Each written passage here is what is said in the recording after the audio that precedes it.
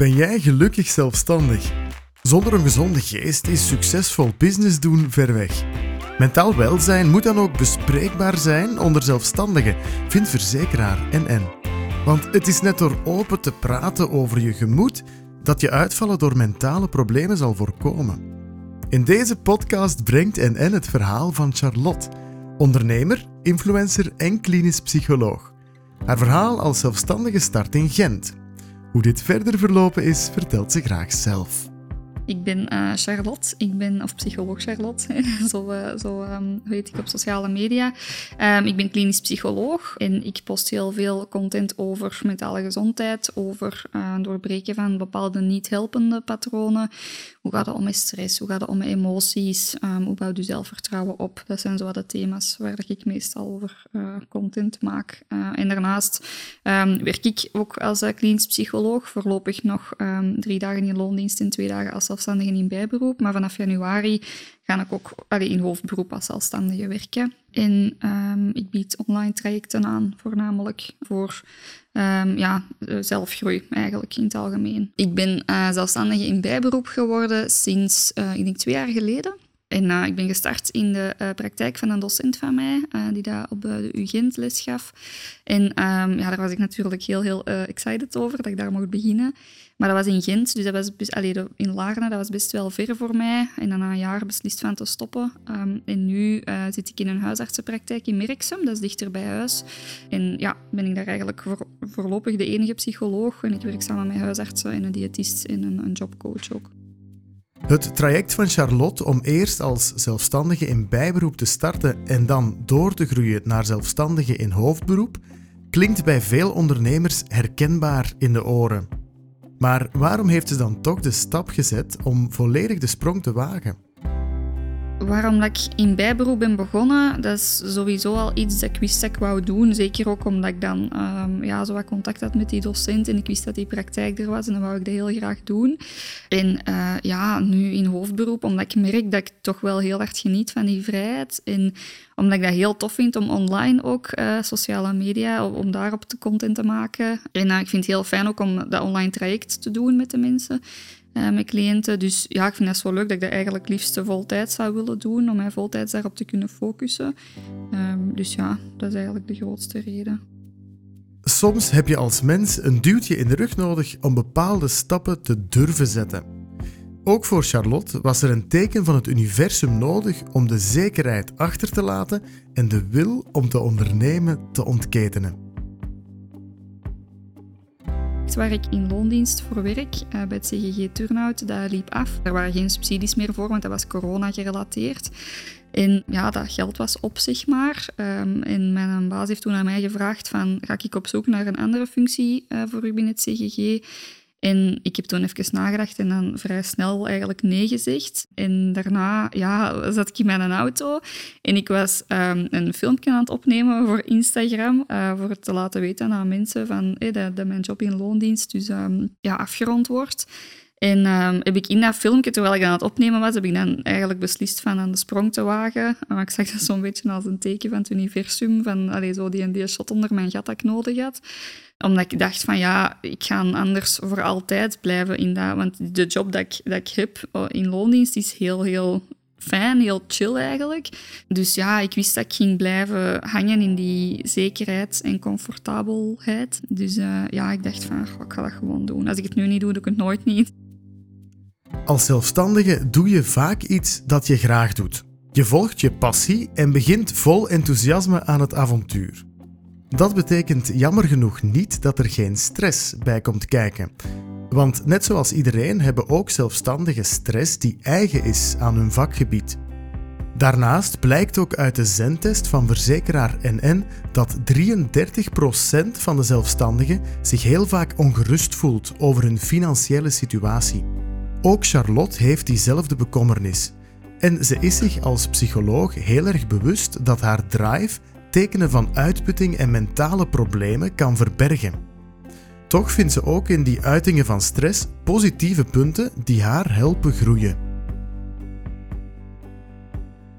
Ik denk dat ik nu op deze moment, begint zo wat die stress op te komen. Omdat ik nu voel van ik ga het financieel ook door moeten leggen in januari. Nu weet ik wel dat ik voor januari en februari wel oké zit, ook met mijn online traject. Ik had daar onlangs, vorige week, had ik nog een moment, dat was heel stom. Ik voelde, het was vorige week zondagavond, en ik voelde in mijn armen een heel... ambetant, slapend precies, tintelend gevoel. En ik snapte niet goed van waar dat kwam. Ik dacht van, ik zit misschien niet recht genoeg of zo. En heb ik met een cliënt van mij dat even besproken, die kinesist is, met mijn broer. En mijn broer is personal trainer. En die zeiden alle twee van, dat is waarschijnlijk omdat uw nekspieren, die spannen zich op en die knellen zenuwbanen, waardoor dat is van de stress eigenlijk, dat die spieren zich opspannen, waardoor dat mijn armen, en ik kon daar niet van slapen, dat was heel ambetant. Ik dacht van, dat is nu echt wel een beetje grappig. Ik ben een psycholoog en ik focus zo heel hard op die dingen. En dan is dat gewoon fysieke stressklachten dat ik daar zo aan ervaar. Maar ik dacht van, eigenlijk vond ik dat super cool. En dat was ook wel beroepsmisvorming waarschijnlijk. Maar ik vind dat super cool dat mijn lijf aan mij zegt, je hebt te veel stress, doe daar iets mee. En ik zag dat echt een beetje als signaal. En dan dacht ik ik heb mij een half uur gefocust, heel stom, maar zo op het ontspannen van mijn nek. En dan was dat weg. En ik dacht van, ik had er waarschijnlijk een afspraak bij de kinesist voor ingeboekt, voor een of andere dry needling dingen te doen of zo. En ik kan dat gewoon zelf oplossen, door mijn stress te managen. En dan ben ik dat beginnen doen en het is weg. Dus ik denk dat dat wel iets is dat ik heel goed voor mezelf ga moeten in toog houden, want dat werk dat ik nu voltijds ga beginnen doen, dat voelt voor mij niet echt als werk, omdat ik dat zo leuk vind om te doen. Ik denk dat dat misschien voor veel zelfstandigen ook wel een valkuil is. Van, je gaat dat doen omdat je dat heel graag doet. En je vindt het niet erg om daar veel mee bezig te zijn, maar dat wil niet zeggen dat het ook niet positieve stress, of soms wel negatieve stress kan geven. En dat heb je soms niet echt door, omdat je zo goed aan het gaan bent. Dat was dus ook de val waar ik zo zelf terug was ingelopen, omdat ik normaal gezien best wel veel mediteer. En dat is zo, al is het maar 5 minuten elke ochtend, dat is zo in mijn ochtendroutine, om yoga te doen en om te mediteren. En omdat ik zo bezig was met werk, had ik dat links laten liggen voor de afgelopen weken, omdat ik nu ook in het midden van mijn lancering zit van dat online traject. En nu ben ik dat terug daar meer op aan het focussen. En ik denk dat dat ook een van de belangrijkste tips is dat ik aan mensen kan geven. Ook al merkte niet of heb je niet echt signalen van ik heb te veel stress, maar zet dat wat voor door elke dag al liefst 5 minuten even een check-in te doen met jezelf door te mediteren of door van die banale momenten, als je bijvoorbeeld een afwas aan het doen bent of zo, even bij jezelf in te checken van hoe voel ik mij nu eigenlijk op deze moment? Voel ik mij oké of voel ik mij gejaagd? Of gewoon dat opmerken en en dan verder doen. En dat op meerdere momenten van een dag. Dat denk ik dat belangrijk is. Want inderdaad, je bent afgeleid en dan heb je dat niet door van jezelf. De crisissen volgen elkaar op. Na de coronacrisis is er nu een energiecrisis en de uitzonderlijk hoge inflatie en energiefacturen hebben impact op iedereen. Voor veel zelfstandigen is harder werken de oplossing. Anderen moeten hun prijzen verhogen. Dat scheelt in het zakencijfer en in hun mentale gemoedsrust. Er komen als zelfstandige dus enorm veel uitdagingen op je af. Maar hoe gaat Charlotte als zelfstandige hiermee om? Inderdaad, de crisissen volgen elkaar wel een beetje op. En ik denk dat het een beetje een valkuil kan zijn als je elke keer de crisis ziet als iets dat u dan tegenhoudt. En ik denk dat het belangrijk is om te blijven nadenken van hoe kan ik alsnog doorgaan en daar ook contacten leggen met andere ondernemers. Dus ik denk dat het belangrijk is van dat misschien meer als een uitdaging te proberen zien dan als iets dat u gaat tegenhouden. Want dan zei de rap een beetje zo in die cirkel van ik ga falen en ik ga het niet kunnen. En ik denk dat het ook belangrijk is, positief erin staan is belangrijk, maar maakt ook zeker ruimte voor u, want dat is kut, hè. Dat is niet leuk. En het is ook belangrijk om ruimte te maken voor uw emoties, dat daardoor vrijkomen en niet zo die toxische positiviteit te gaan doen alsof het u niks doet, want dat is nu eenmaal niet leuk. En het is oké om daarover te praten met mensen rondom u of met een psycholoog. Of ik denk dat dat ook wel belangrijk is, ruimte maken voor uw emoties aan de ene kant, maar aan de andere kant ook inderdaad het positieve te blijven zien. Me against the world. Naast stress eist ook eenzaamheid een mentale tol voor zelfstandigen. Velen hebben het gevoel dat ze alleen op missie zijn. Ze moeten alles zelf uitzoeken, met zichzelf brainstormen en hebben vaak het gevoel dat ze er alleen voor staan. Charlotte is zich hier heel erg bewust van en heeft daarom proactief een netwerk uitgebouwd, zodat ze er niet alleen voor staat. Goh, persoonlijk niet, maar ik denk dat dat ook is omdat ik wel wat ingebed zit vanaf het begin. Ik heb een businesscursus gevolgd vanaf het moment dat ik eigenlijk in bijberoep ben gegaan. En dat was een groepscursus eigenlijk, een groepstraject, waarin dat een van de belangrijkste pijlers was om ook elkaar te vinden in dat zelfstandig ondernemen. En daar hebben wij eigenlijk ook, want die cursus duurde 6 maanden, na die 6 maanden met een select groepje van mensen uit de buurt hier, uit Antwerpen, een WhatsApp-groep opgestart. En wij organiseren elke maand een cowork, dat we elkaar toch wel blijven vinden en blijven kunnen spreken en bespreken over waar dat je het moeilijk over hebt. En soms om eens te kunnen zagen tegen elkaar, maar ook voor ideeën te pitchen. En dat zorgt er eigenlijk wel voor dat ik mij nog niet eenzaam heb gevoeld. Ook echt beroepsgerelateerd heb ik in september een opleiding Brainspotting gedaan. En die organiseren ook gratis intervisies voor mensen dat gedaan hebben. En Brainspotting is hetgeen waar ik mij nu ook als een van de meeste dingen, een van de belangrijkste dingen op focus, omdat dat ook onderdeel is van mijn traject. Dan kan ik gewoon eigenlijk aan de intervisiegroep deelnemen, want dat is wel hetgeen dat als psycholoog dat je zelf wel moet gaan zoeken als je als zelfstandige werkt. Want in loondienst wordt dat vaak verplicht en gedaan. Het is sowieso verplicht als psycholoog van dat te doen, maar in loondienst wordt dat voor u georganiseerd. En als je zelfstandig bent, moet je dat zowel voor jezelf wat gaan opzoeken. Maar omdat ik die dingen rond mij heb ik dat eigenlijk nog niet echt gevoeld. Het is ook heel belangrijk om mensen rondom u te hebben dat u steunen.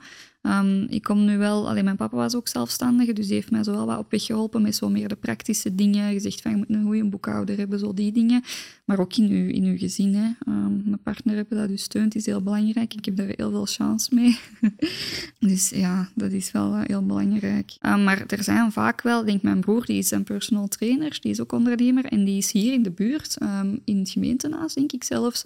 Was er een evenement en dat was de eerste keer gratis voor ondernemers om te netwerken. Dus meestal, als je dan een keer googelt in je omgeving, zijn er vaak wel dingen. En als je dat eng vindt om in het echt af te spreken, of je hebt daar fysiek je hebt er geen tijd voor, of dat is niet mogelijk, zijn er op Facebook vaak heel wel groepen te vinden waar dat je terecht kunt. En ja, dat is wel zeker aan te raden, denk ik, om je minder alleen te voelen, wat perspectief te brengen en je wat gesteund te voelen daarin. Ja.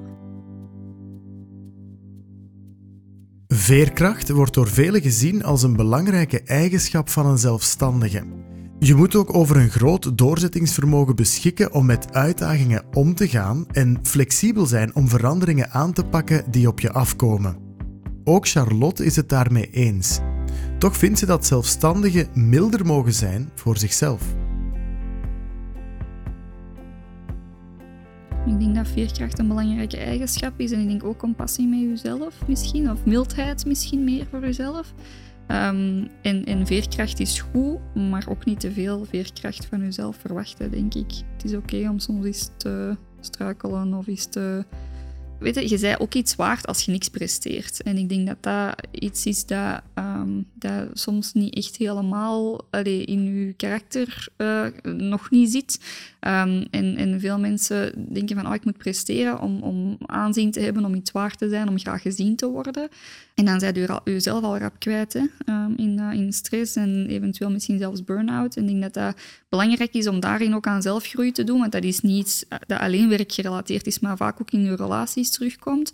Familiaal, vriendschappelijk en romantisch. Dat wel iets belangrijk is om daar toch misschien wat zelfgroei rond te doen als je merkt dat je daar last van hebt. Dat rusten ook productief is. En dat je ook niet altijd productief moet zijn. Dat je ook gewoon eens een keer gewoon niks productief moet doen. En dat ook dat je je eens mocht vervelen. Zo. Dat is ook belangrijk om ruimte te geven in je hoofd, voor dan op andere momenten wel er terug in te kunnen vliegen. Als mijn lijf zegt, je hebt te veel stress, daar proberen zo snel mogelijk op in te spelen. Ik heb nu wel wat mensen rondom mij die daar ook mij wel zo accountable voor houden. Die dat zeggen van, werk niet te veel en neemt genoeg ontspanning. En ja, ik denk dat een van de belangrijkste dingen is. Waar dat ik ook wel op let, is dat bijvoorbeeld voor mij persoonlijk, ik mag niet te veel cliënten op één dag inplannen. En dan denk ik van, ga ik goed knallen en een dag helemaal vol plannen. Maar dan kom je zo uitgeput thuis en mijn hersenen zijn dan soms echt gefrituurd. En dan heb ik niet genoeg ruimte ook niet voor mezelf. En dan merk ik ook wel dat een valkuil is met posten op sociale media en content maken. Alles is content. En ik ben nu ook bezig met Vlogmas. Dat is zo elke dag een vlog maken naar aanleiding van kerst. Opbouwen naar kerst. En ja, dat zorgt ervoor dat je die gsm altijd bij je hebt, dat je altijd alles aan het filmen bent. Dat ben ik nu ook aan het doen. En dat zorgt ervoor dat het werk nooit niet gedaan is. En daar moet ik wel echt voor opletten. Ik heb al voor mezelf beslist, ik ga iets filmen, maar niet op het moment zelf praten of zo, maar even iets filmen en dan in het moment zijn. Dat is ook wel belangrijk, denk ik. En dan kan ik op het einde van de dag of de dag erna tijdens mijn werkuren al die snippets met elkaar plakken en een voice-over opnemen. En dat is ook goed genoeg. En het moet niet altijd perfect zijn of er moeten niet altijd keiveel uren werk in steken. Het is al goed dat je het aan het doen bent. Ja, dat denk ik. Voor veel zelfstandigen is spreken over mentaal welzijn een taboe. Niet zo voor Charlotte. Ze moedigt dan ook iedereen aan om naar een psycholoog te gaan en te groeien als mens. Want als zelfstandige ben je aangewezen op jezelf, omdat je niet kan terugvallen op bijvoorbeeld een ziekteuitkering. Ik denk dat heel veel van mijn vrienden noemen mij ook soms psycholoog Charlotte. Dat wordt ook wel zo wat als grapje gebruikt. Maar ik ben heel veel ook gewoon bezig. Ik leef en adem psychologie en mentale gezondheid. Dus mensen rondom mij, sommige mensen die mij niet zo goed kennen, denken ook dat ik iemand heel serieus ben, dat daar alleen maar op focust, terwijl dat helemaal niet zo is. Maar ja, ik heb dat ook van thuis uit altijd meegekregen, van heel veel te praten als je met iets zit. Dus dat is ook heel erg mijn copingstrategie. Als ik met iets zit, dan wil ik daar graag over babbelen. Dus ik ga zelf ook naar de psycholoog. Dat is ook iets waar ik heel open over ben. Ik vind dat iedereen dat zou moeten doen. En online deel ik daar ook heel veel over. En dat was voor mij wel even een moeilijke, want vanuit de opleiding wordt er bij ons ook wel aangegeven van als psycholoog moet je neutraal zijn. Want zelfs als mensen nu of cliënten nu vragen van heb jij kinderen, dat je dan best kunt zeggen van ik zie niet waarom dat van toepassing is. En daar had ik het wel altijd heel moeilijk mee. En ik vond het heel moeilijk om zo dat evenwicht te bewaren in ook mijn sociale media aanwezigheid. En dan heb ik beslist om op Instagram wel persoonlijke dingen te delen en op TikTok niet. Zodat mensen konden kiezen van oké, ik wil alleen maar de psycholoog, mentale gezondheid gerelateerde dingen van u horen. Of ik wil ook meer weten over u als persoon. En dan kunnen zij zelf de beslissing maken. Ik heb er ook een disclaimer voor vastgezet bovenaan mijn profiel. Dus mensen die kunnen op mijn Instagram wel wat zien van mij en mijn mentale gezondheid. En ik deel wel veel. En omdat ik ook weet, en dat heb ik de eerste keer was heel eng, maar ik heb dat dan gewoon gedaan. En dan heb ik heel veel reacties van cliënten gekregen, of mensen die niet cliënt zijn bij mij, die dat zeiden van, dat doet heel veel voor mij, dat jij als psycholoog dat hebt gedeeld. Want nu voel ik bij mijn psycholoog minder oordeel, omdat ik weet dat die persoon ook met dingen gaat zitten. En voel ik mij veel meer op mijn gemak om zelf daar ook dingen aan te vertellen. En dat deed mij zo goed van dat te horen, dat ik dat ben blijven doen. Ja. Ik vind dat belangrijk om te blijven investeren in zelfgroei. En ja, ik denk dat we er gewoon vrede mee moeten nemen en dat ook moeten aanmoedigen dat iedereen zo ever-evolving is. Ik ben dat, mijn traject is dat bijvoorbeeld ook. En ik denk dat belangrijk is dat je daar blijft in investeren. En dat ook dat je het normaliseert, dat je je mening kunt veranderen over dingen, dat je kunt groeien in dingen en dat je misschien niet meer akkoord gaat met dingen dat je vroeger hebt gezegd. Ik denk dat dat belangrijk is om dat te normaliseren ook wat. Veel ondernemers zijn aan het mediteren en het eerste wat in mij opkwam was, we have to. Hè. Vaak is dat, en dat is misschien ook wel een belangrijk ding om te vermelden, als ondernemer weet je dat je bepaalde precautions, dingen moet nemen, maatregelen moet nemen om voor jezelf te zorgen, omdat je weet dat je niet kunt terugvallen op iets. En dan ga je mediteren en ik zeg niet ik vind dat een geweldige beweging. Ik mediteer zelf ook. Ik denk dat iedereen dat moet doen in een ideale wereld. Maar wij zijn aangewezen op bepaalde dingen zelf in handen nemen, omdat we weten dat we op veel dingen niet kunnen terugvallen, waar dat je als in loondienst werkende persoon wel op kunt terugvallen. Mentale gezondheid bij zelfstandigen is een belangrijk thema. En verzekeraar NN hoopt met de campagne Gelukkig Zelfstandig een steentje bij te dragen in het preventief aanpakken van mentale problemen. Want er is zeker nog veel werk om het kader in zaken mentale gezondheid voor zelfstandigen te verbeteren. Ook Charlotte ziet nog ruimte voor zelfstandigen om mentale gezondheid preventief aan te pakken. Volgens haar kan iedereen groeien als mens, jong en oud. Ik vind eigenlijk dat er wat te weinig nog rond is. Ik zou graag nog wat meer daar rond zien, want ik merk dat ik niet on the top of my head daar heel veel dingen over kan opnoemen, hoewel dat ik heel hard in dat veld ingebed zit. Dus ik denk dat ik daar nog wel wat mis of zo. Ja, over 5 jaar hoop ik dat iedereen naar de psycholoog gaat en dat we niet meer een psycholoog zien als je moet daar naartoe als het niet goed gaat, maar je gaat daar naartoe voor jezelf. Zoals dat je een auto naar het onderhoud doet, zoals dat je gezond eet, ga je naar de psycholoog. Daar is dat ook een kwestie van ruimte maken voor wat dat er komt. En dat zorgt er vaak voor dat je bent vaak heel bezig met van alles en dan kom je bij de psycholoog en je betaalt daar 65, 70, 75 euro voor 3 kwartier te babbelen over, en dan word je gedwongen van stil te staan bij wat dat er in je speelt. En ik denk die mindset shift van ik ga naar de psycholoog, want ik ben depressief, of ik voel me angstig, of ik voel me niet goed, naar ik ga naar de psycholoog om een beetje preventief eigenlijk. Hè? En qua onderhoud inderdaad, zo meer dat zo te zien. Ik hoop dat het daar naartoe gaat. En dat merk ik ook al wel bij veel mensen. En ook denk dat er wel wat mensen zijn die dat denken, ik ben al... ik weet het niet, ik ben al 60 of 70 of 80 jaar. Ik zit vastgeroest in mijn patronen en ik kan daar niks niet meer aan doen. Om eerlijk te zijn, dat is een van mijn angsten ook geweest. Ik heb mijn eerste 3 maanden in het werkveld gewerkt in een ouderenteam in het CGG. En ik dacht ook van, oei, die mensen zijn al wel op een leeftijd waarin dat ze misschien niet meer openstaan. En oké, natuurlijk krijg je alleen de mensen die dat naar de psycholoog komen al. Dus die staan daardoor vaak meer open om bepaalde dingen in te zien of bepaalde dingen te veranderen en aan zelfgroei te doen. Maar ik ben er ongelooflijk van verschoten hoeveel dat daar uiteraard nog mogelijk is. En het is nooit te laat om aan zelfgroei te doen.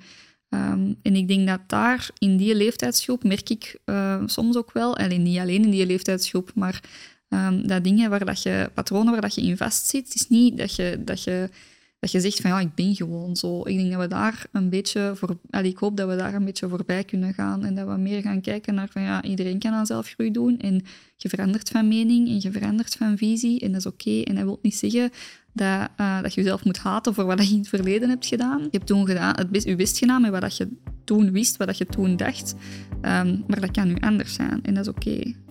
De voorbije 2 jaren waren voor Charlotte spannende jaren. Maar wat heeft ze vooral geleerd in deze periode? Het is niet omdat uw werk tof is dat het geen werk is. Vooral dat, denk ik. En ook, het is niet omdat het in uw werkveld niet iets is dat iedereen doet, dat jij het niet mocht doen. Want ik ben eigenlijk begonnen met die online trajecten aan te bieden met een heel klein hartje, omdat ik dacht van... Of met contentposten aan zich, met een klein hartje, omdat ik dacht van, mag ik deze wel doen? Mag ik wel over mezelf ook praten? Is daar ook ruimte voor? Gaat dat mij niet als minder professioneel doen overkomen? Ja, op een zeker moment had ik zoiets van, oké, ik ga het gewoon doen. En dan die disclaimers daar wel zetten van, als je bij mij cliënt wilt zijn, en je wilt mij blijven zien als neutrale persoon, volgt mij dan niet op Instagram, want ik ga dingen posten over mijn... over wat er in mij omgaat. En een tijdje geleden ben ik in het Nieuwsblad in de Gazet van Antwerpen ook gekomen met een interview over als de TikTok-psycholoog. Ik met nog een andere collega van mij die dat ook content maakt als psycholoog zijnde. En daarin was er ook iemand, denk ik, van de psychologencommissie dat ook werd bevraagd. En ik dacht echt van, oh nee, wat gaat die te zeggen hebben? Want ik was daar, er is een psychologencommissie die ons eigenlijk wat in toog houdt van... Ja, doen wij niks verkeerd en is alles nog wel deontologisch oké?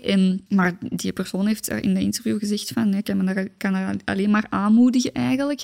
En dat heeft mij echt wel zoiets gegeven van, oké, dan ik doe gewoon. En als er iets is wat niet gepast is, ik denk dat ik dat zelf wel zal aanvoelen. Als er iets niet gepast is, maar als ik het niet aanvoel, dan zullen ze het mij wel zeggen. En dan kan ik nog zien wat ik ermee doe.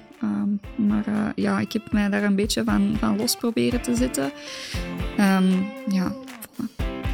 Herken je jezelf in het verhaal van Charlotte? Wil je de zelfstandigen in je omgeving echt verstaan? Ga dan naar nn.be/gelukkig zelfstandig voor nog meer inspirerende verhalen en tips om als nieuwe of doorwinterde zelfstandige om te gaan met stress, veerkracht op te bouwen en meer open te worden over je mentale gezondheid.